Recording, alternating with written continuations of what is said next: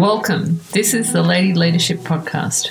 Sam's goal is clear, helping as many women as she can meet their full potential in business and in life. Hi, this is Sam McIntyre, and in this season of the Lady Leadership Podcast, I'm going to be talking to you about how to get the most out of your career, whether you have your own business, whether you work in corporate, or whether you're just starting out. Maybe you're finishing uni. So, joining me, and I look forward to sharing all my tips and hints on how to fast track your career.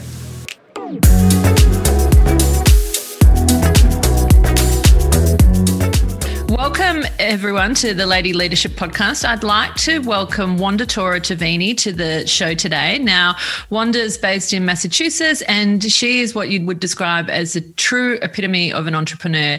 Having a look at her bio, she's had many careers, and now is got her own business, which is called Catchwords. We're going to get into that. Wanda, welcome to the show. Thank you so much. That's so kind. She's had many careers.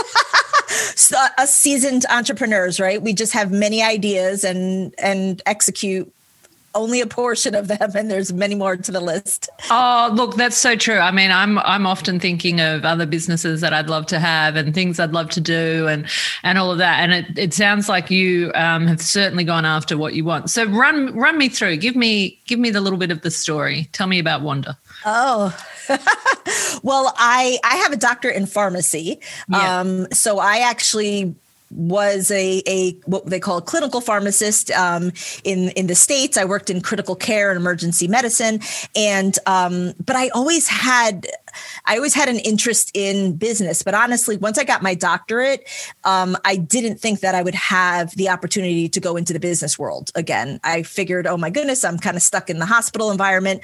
But I was always the person that had like the bright ideas of how we can do something differently. And that's not always welcomed. No, that is not. I know that very well, Wanda. Often people just want to stay the same. They don't want to do anything different. Exactly. Yeah. They're like, oh, you shush with your little ideas. But so I had a unique opportunity after I got my doctorate to do a postdoctoral fellowship, and a large company called Novartis Pharmaceuticals was actually interested in bringing on somebody with a healthcare professional background into their business and marketing division for oncology, their cancer products. And it was this like big break, like for me to actually be a healthcare professional, but like dip into the business world was like, woo. And they accepted me as part of that postdoctoral fellowship.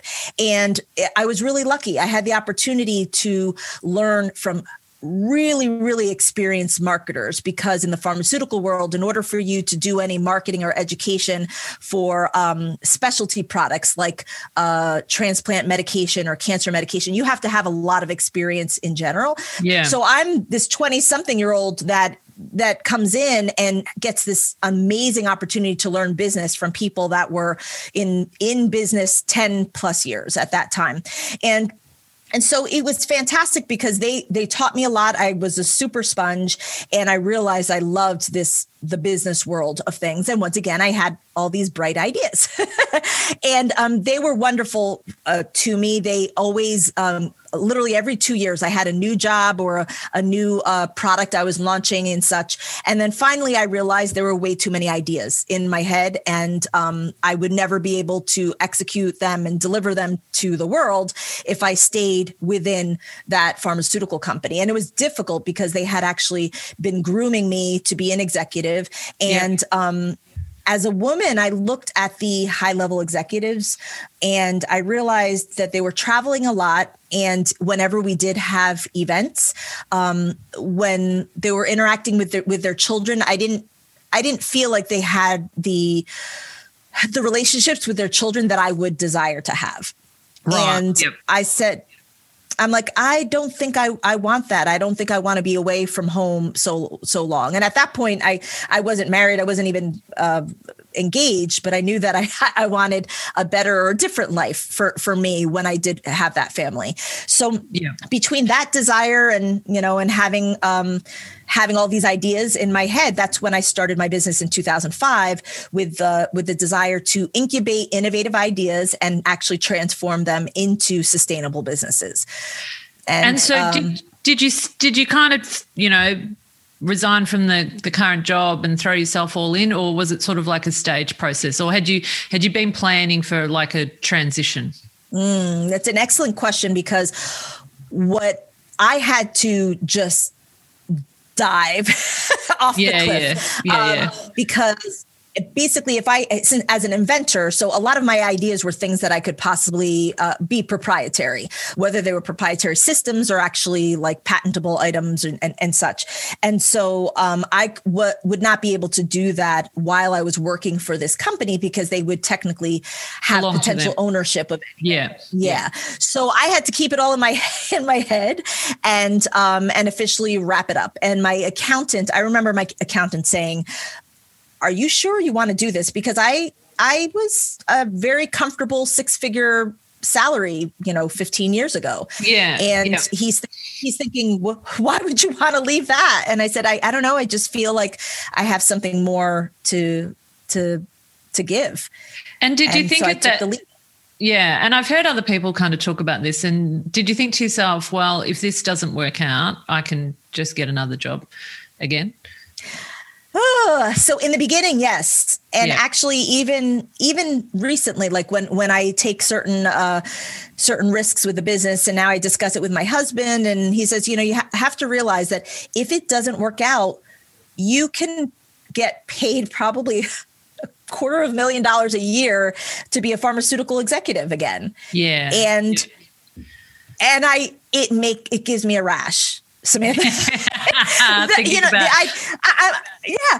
And you would think like, it's comforting in the sense that, okay, I won't lose my ability to make a living, but the idea of doing that just really makes me ill.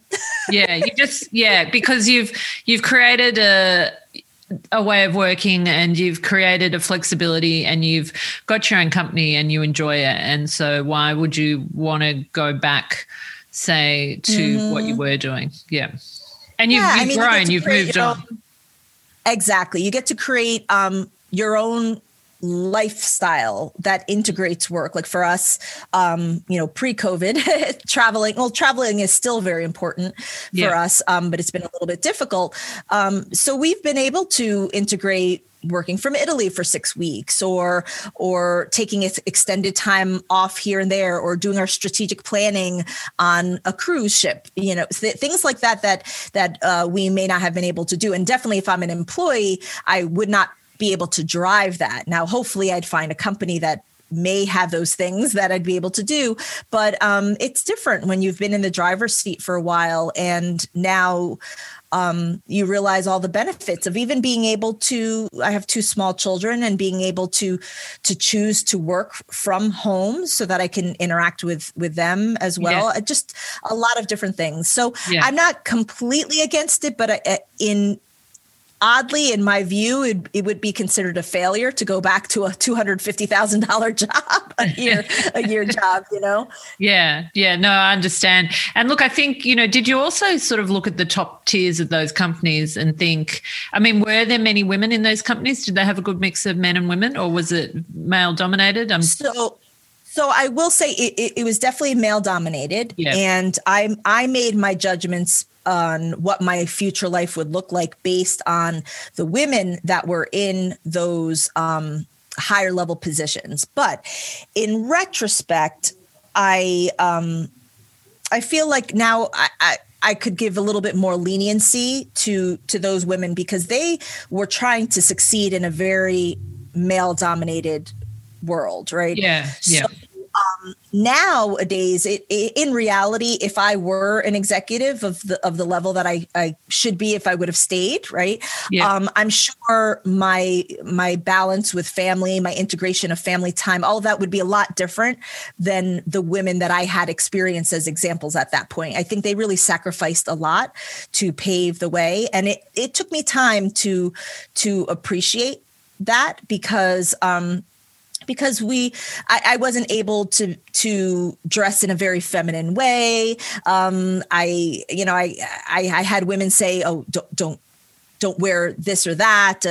And I was a lot younger than the average person that was there. So it was very, very difficult and very restricting for me. And that was uncomfortable. But when I look at how things have evolved today, thank goodness, those same women are now trailblazers. But it took a lot. It took a lot of sacrifice on how they lived their lives and how they integrated with their families to be able to create better work environments for the women today. So that's something that I believe I grew to understand. But back then I was like, I don't want to be like that, Yeah.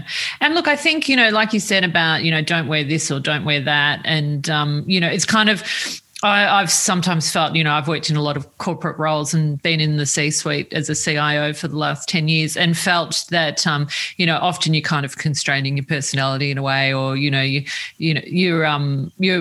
sticking to the company line, or do you know what I mean? Don't kind of just kind of don't stand out too much. Do you know what I mean?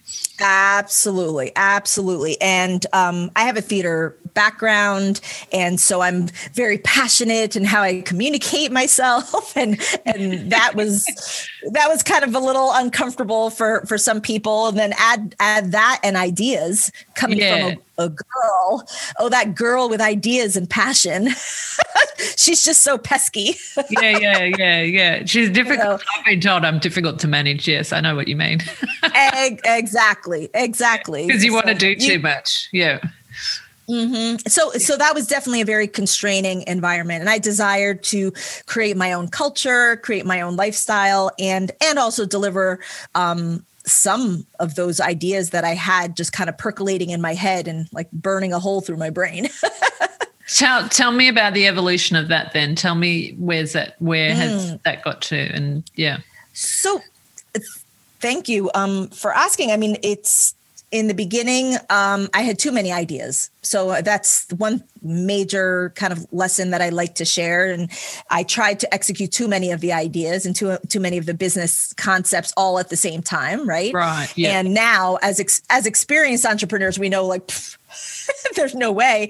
But also 15 years ago, I didn't have access to any mentors in this area. Yeah. Right. So I'm a high performing employee that goes out and expects to be a high performing entrepreneur with literally no idea that it's a completely different world. Nobody's throwing out my garbage.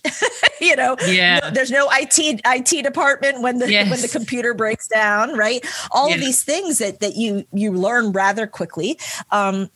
And I think it is more difficult for somebody that comes from a high level corporate job, right? Because you're used to a certain level of infrastructure. And being an entrepreneur, there's no infrastructure until you create it. You've got to create it. And I mean, that's such a good insight for anyone, I think. And I know 100% what you're talking about. So, having led big IT teams, I've got people to do things, and as much as I've got a background in IT, my days of doing stuff, being on the tools is a long time ago. And so, you having to do everything yourself, because you also don't want to put your money into things that you can do yourself as well. And, and so, Google and YouTube and become your best friends really for a while there.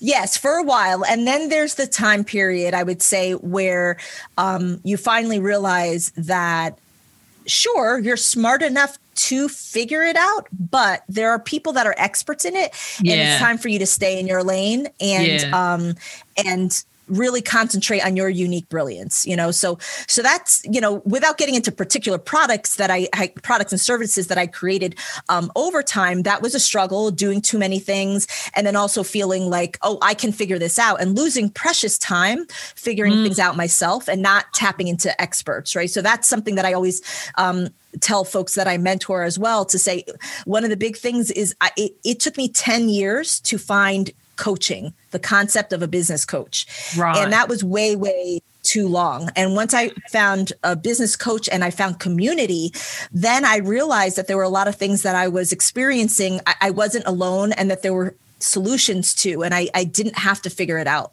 myself. So true. So true. I couldn't agree with you more on that. Yeah. I think, it took too long. Yeah. The opportunity, you can ask, I sometimes talk about it's good to have one-on-one relationships with people. It's good to have relationships with, say, a group of people.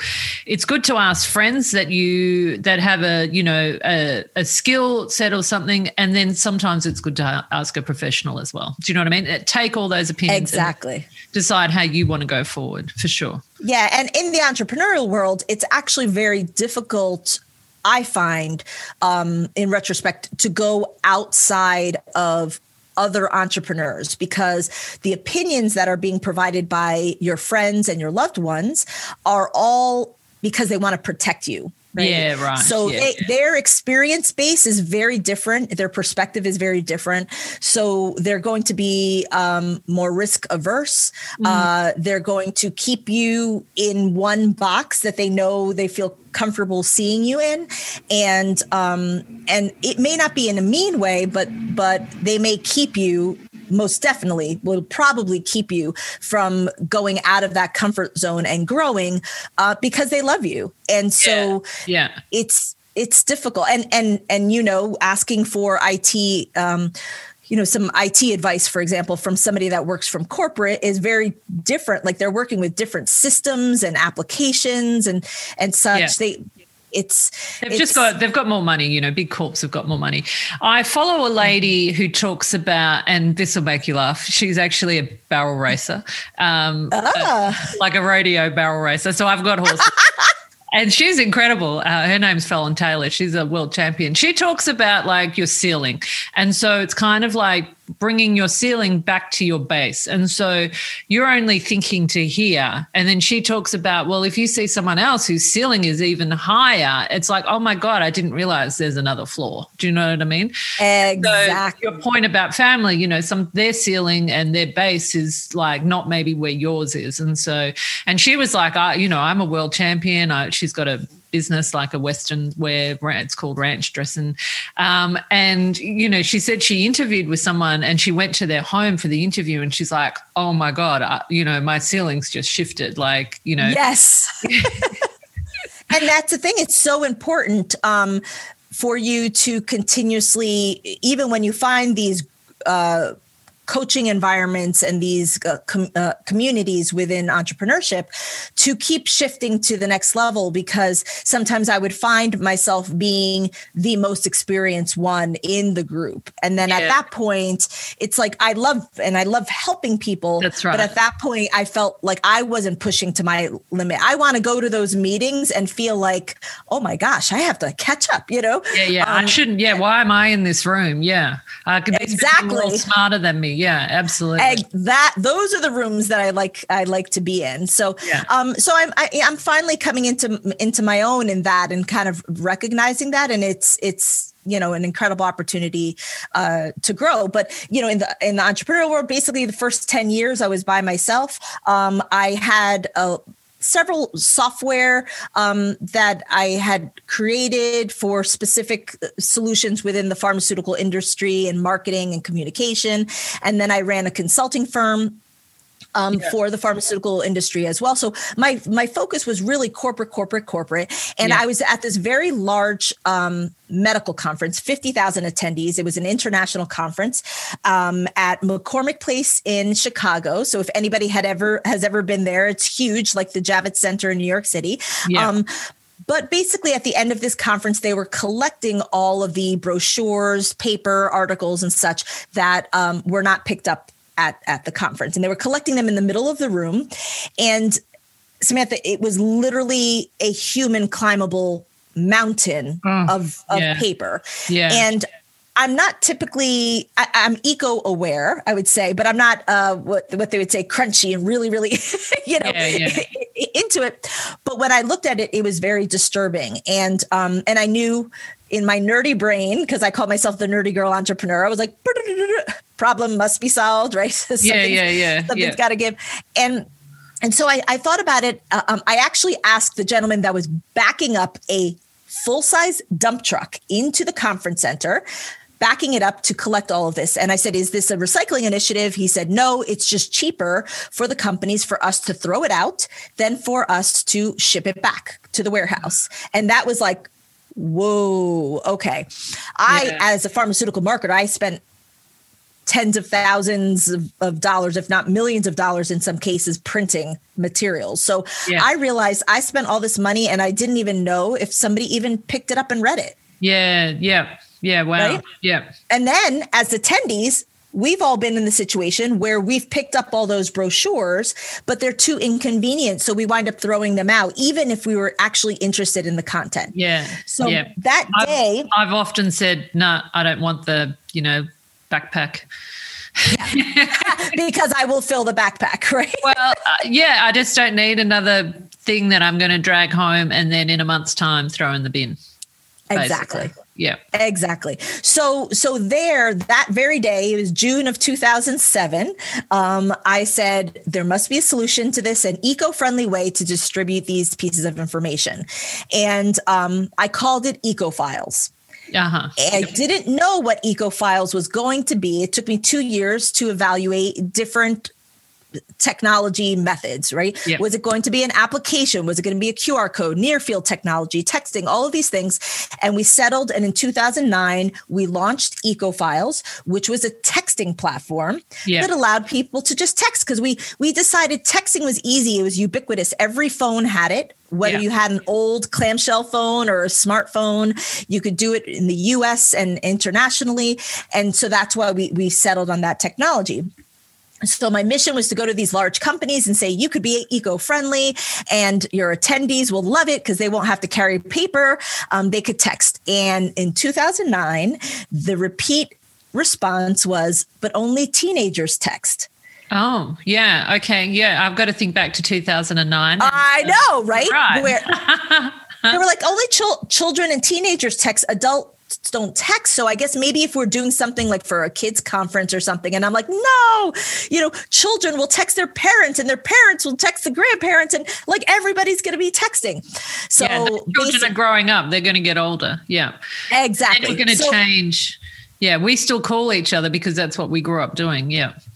Yep. So my dream was crushed. All the money that I had, luckily my consulting firm was doing pretty decently, and I would kind of parse away some of our profits to build the software, or to architect it. I'm not a programmer myself.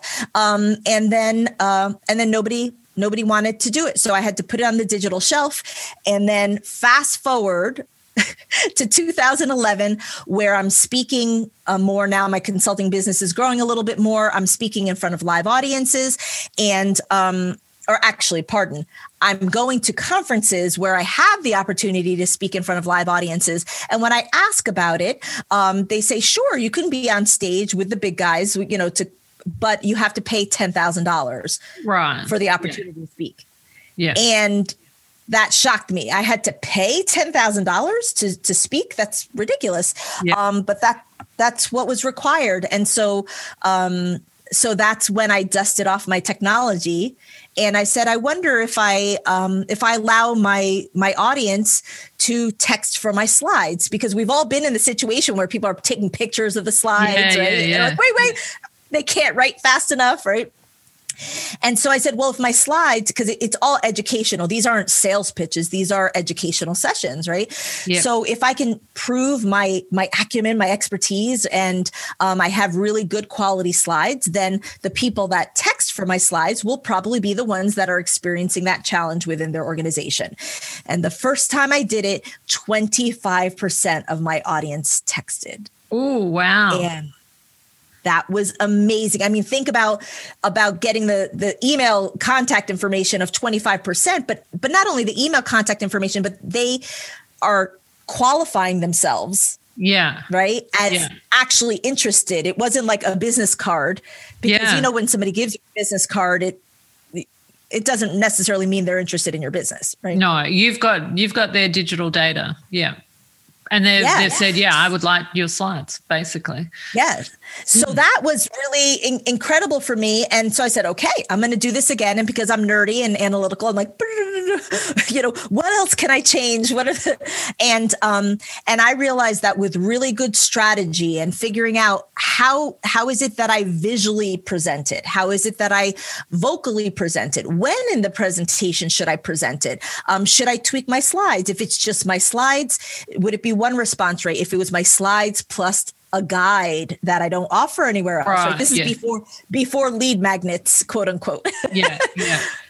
But I got to the point where every time I spoke, 76% of my audience texted for my slides.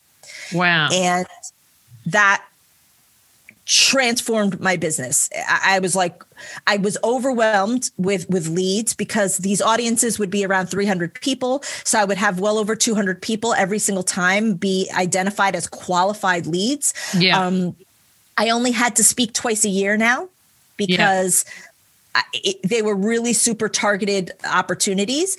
And I brought my company to $4.2 million in revenue. And then I realized I don't want to do the consulting work anymore. I want to help other entrepreneurs do this magic. And that was actually what I was thinking. Were you still doing, the consulting? So you're still selling the consulting. You're not selling this new, Nope. I literally used this very expensive software that was on the shelf just for myself. I'm like, well, if nobody loves it, I'm going to love it. Right. Yeah.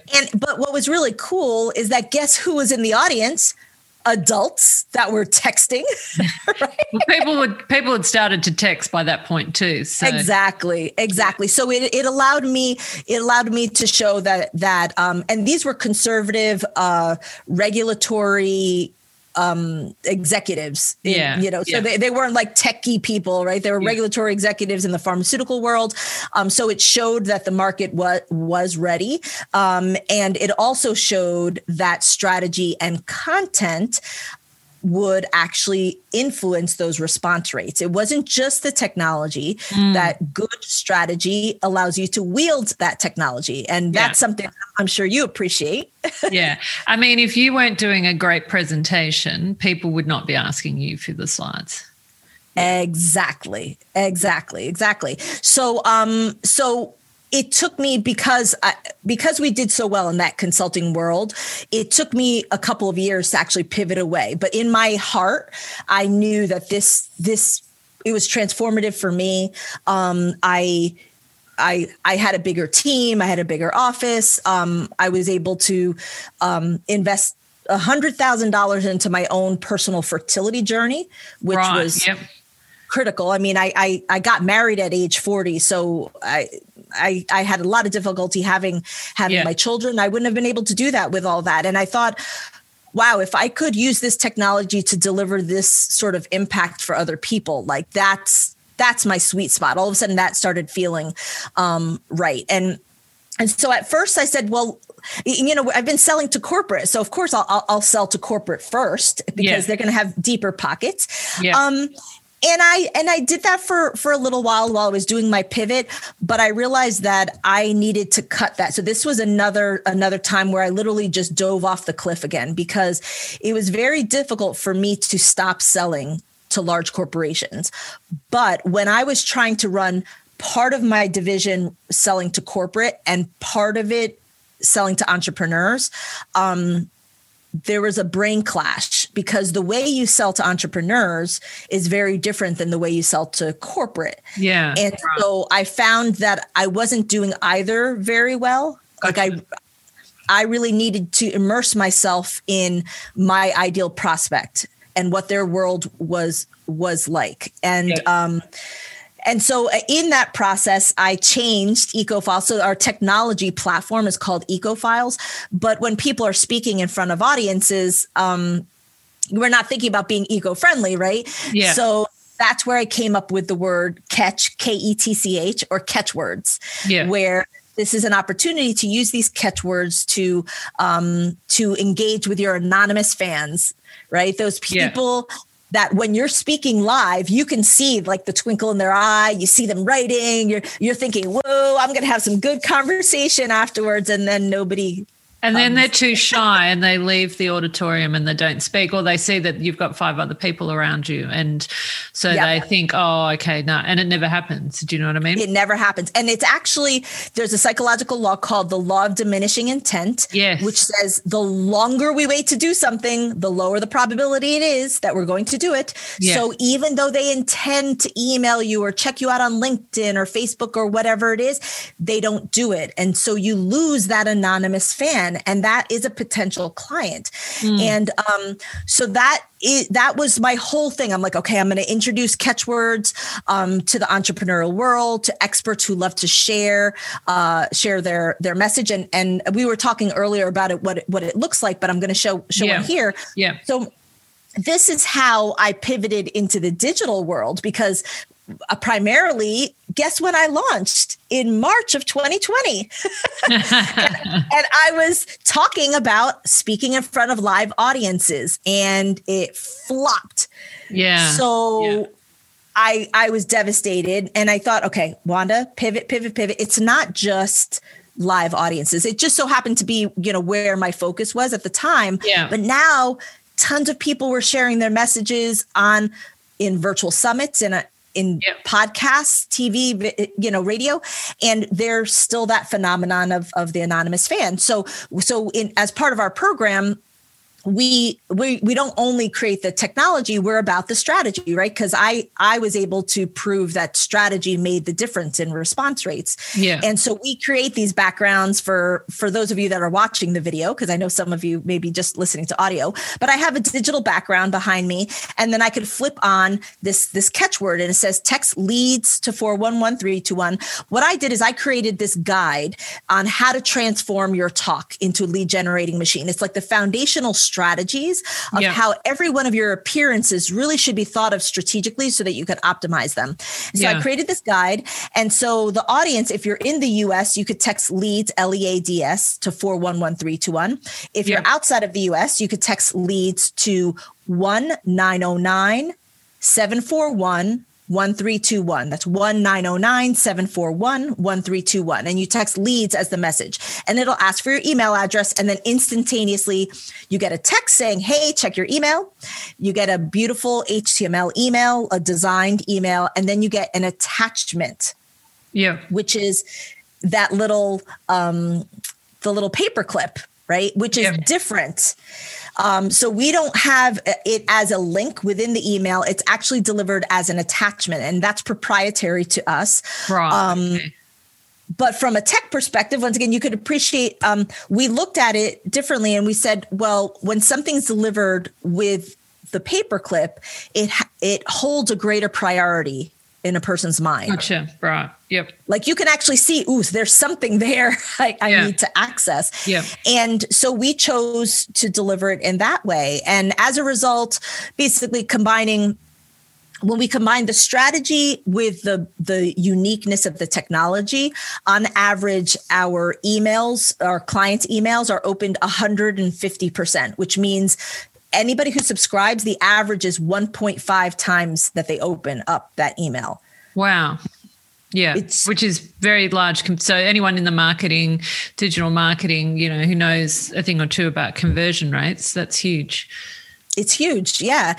And it's just super exciting to be able to now help other people use catchwords. And we basically look at folks we look to support folks that love to share their expertise, but they're service minded. They're really impact driven, right? Because the purpose of it is, let's say if I was giving a talk on optimizing your virtual appearances, right?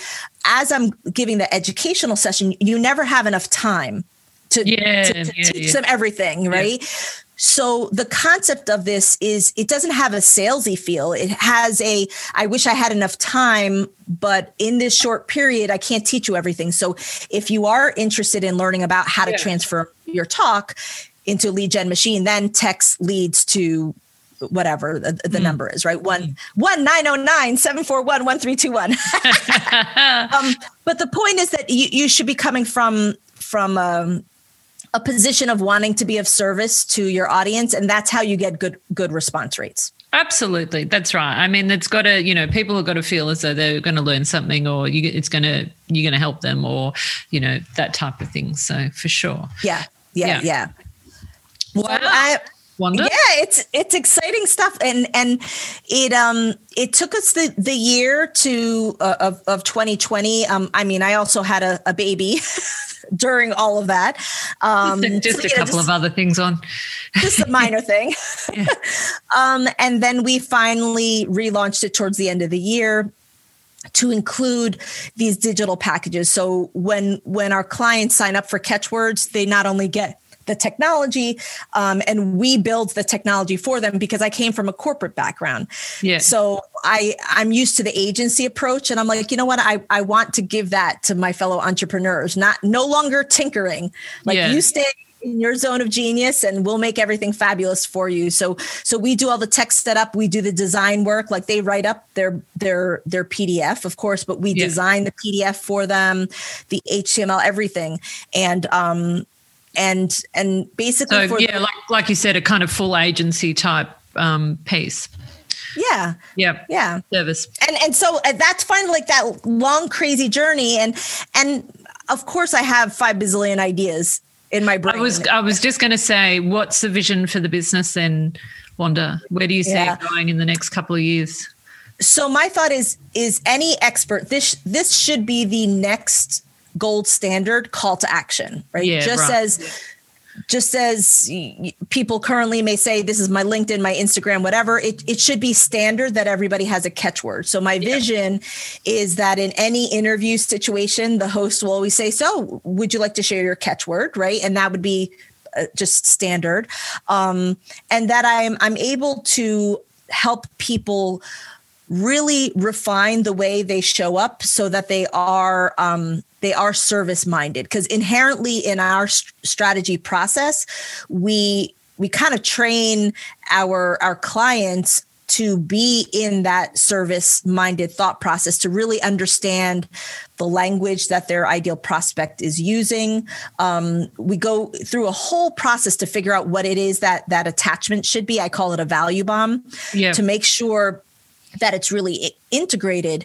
And so within the next year, I hope we have a large amount of what I call ambassadors, people that are really doing it well, so that we can kind of train the market of what needs to be. But I've had interest in using catchwords in TV shows. I had some initial discussions with Dr. Oz, which I was really excited about. Yeah. Because as a healthcare professional, I said, Dr. Oz, you have millions of people that you're educating, and you send them to a website for them to get lost for 15 minutes. And beautiful. And they never get to the resource, right? So you're teaching them about probiotics. They could just text a particular code to get, the probiotics guide.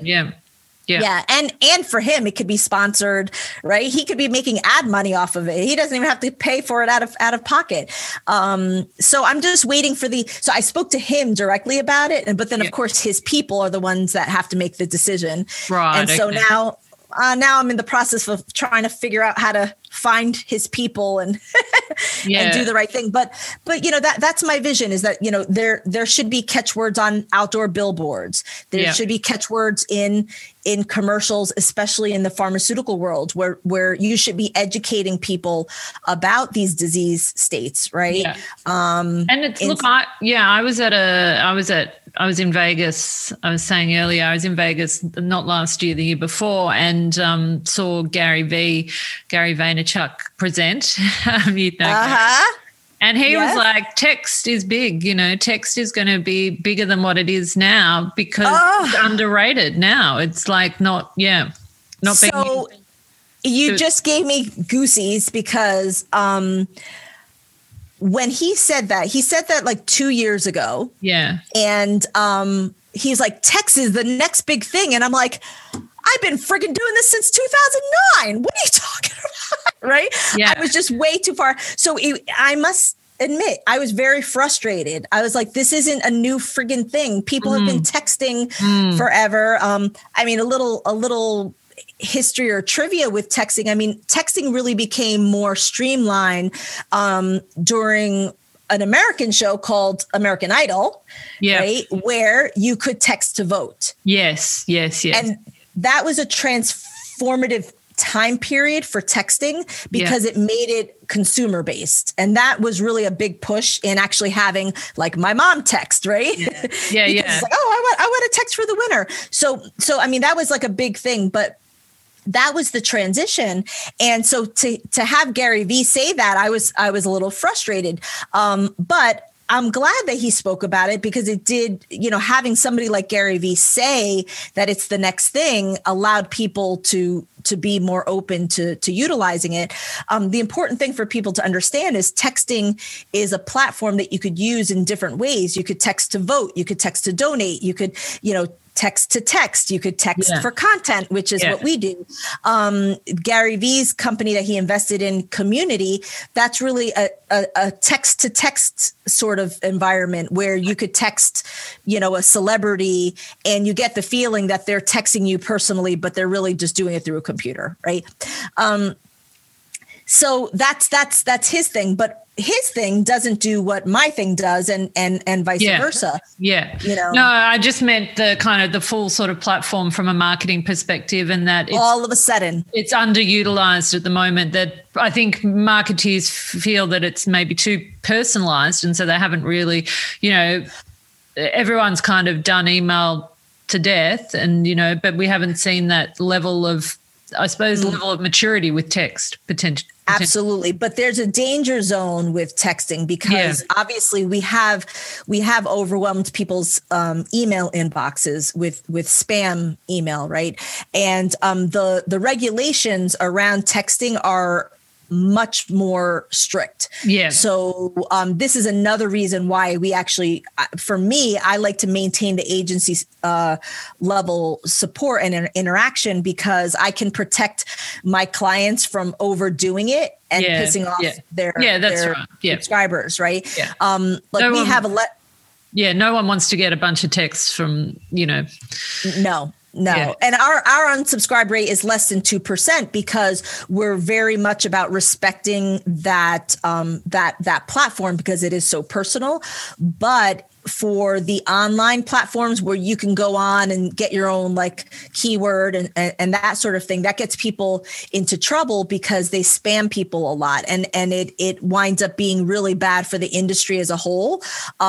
Yes, they do get cut off, but by that point, they've already kind of damaged people from wanting to text and feeling like what's going to happen, when I do that. So hopefully we'll be able to just control ourselves a little bit better before it becomes too much of a spamming opportunity. And the industry is changing that as well. A lot of the software where you can just go online and you can share like one number, like this 411-321 is a short code. Yeah. So it's country based. And but there are services that you can go online and just reserve your own keyword on a shared short code. Right. And those are actually going to be removed in the next couple of months in the US because too many people abused it. And if one person abuses it, then it actually shuts down the entire short code. Yeah, right. Yeah. So now you have all these other clients that have been affected because one person just, went to town. Yeah, exactly. So we don't allow that. Everything goes through us, but it's a complicated process. But I do think it's a great way to serve people effectively if you use it right. Yeah. Wanda, thank you so much for your time today. I've really loved hearing the evolution of your business and your energy. Just so inspiring. And I'm just, I hope in a couple of years' time I can go, well, I interviewed her at the start of that. So that's right. When you're asking people, so do you have a catchword to share? That's right. Yeah, beautiful. Thank you so much. Now, where's the best place for people to get in touch with you directly? Well, I would say go to catchwords.com, first of all, to learn. And then you can also always look me up on Facebook. I love people messaging me and sharing their ideas as well. So Wanda Toro Turini, ToroTurini.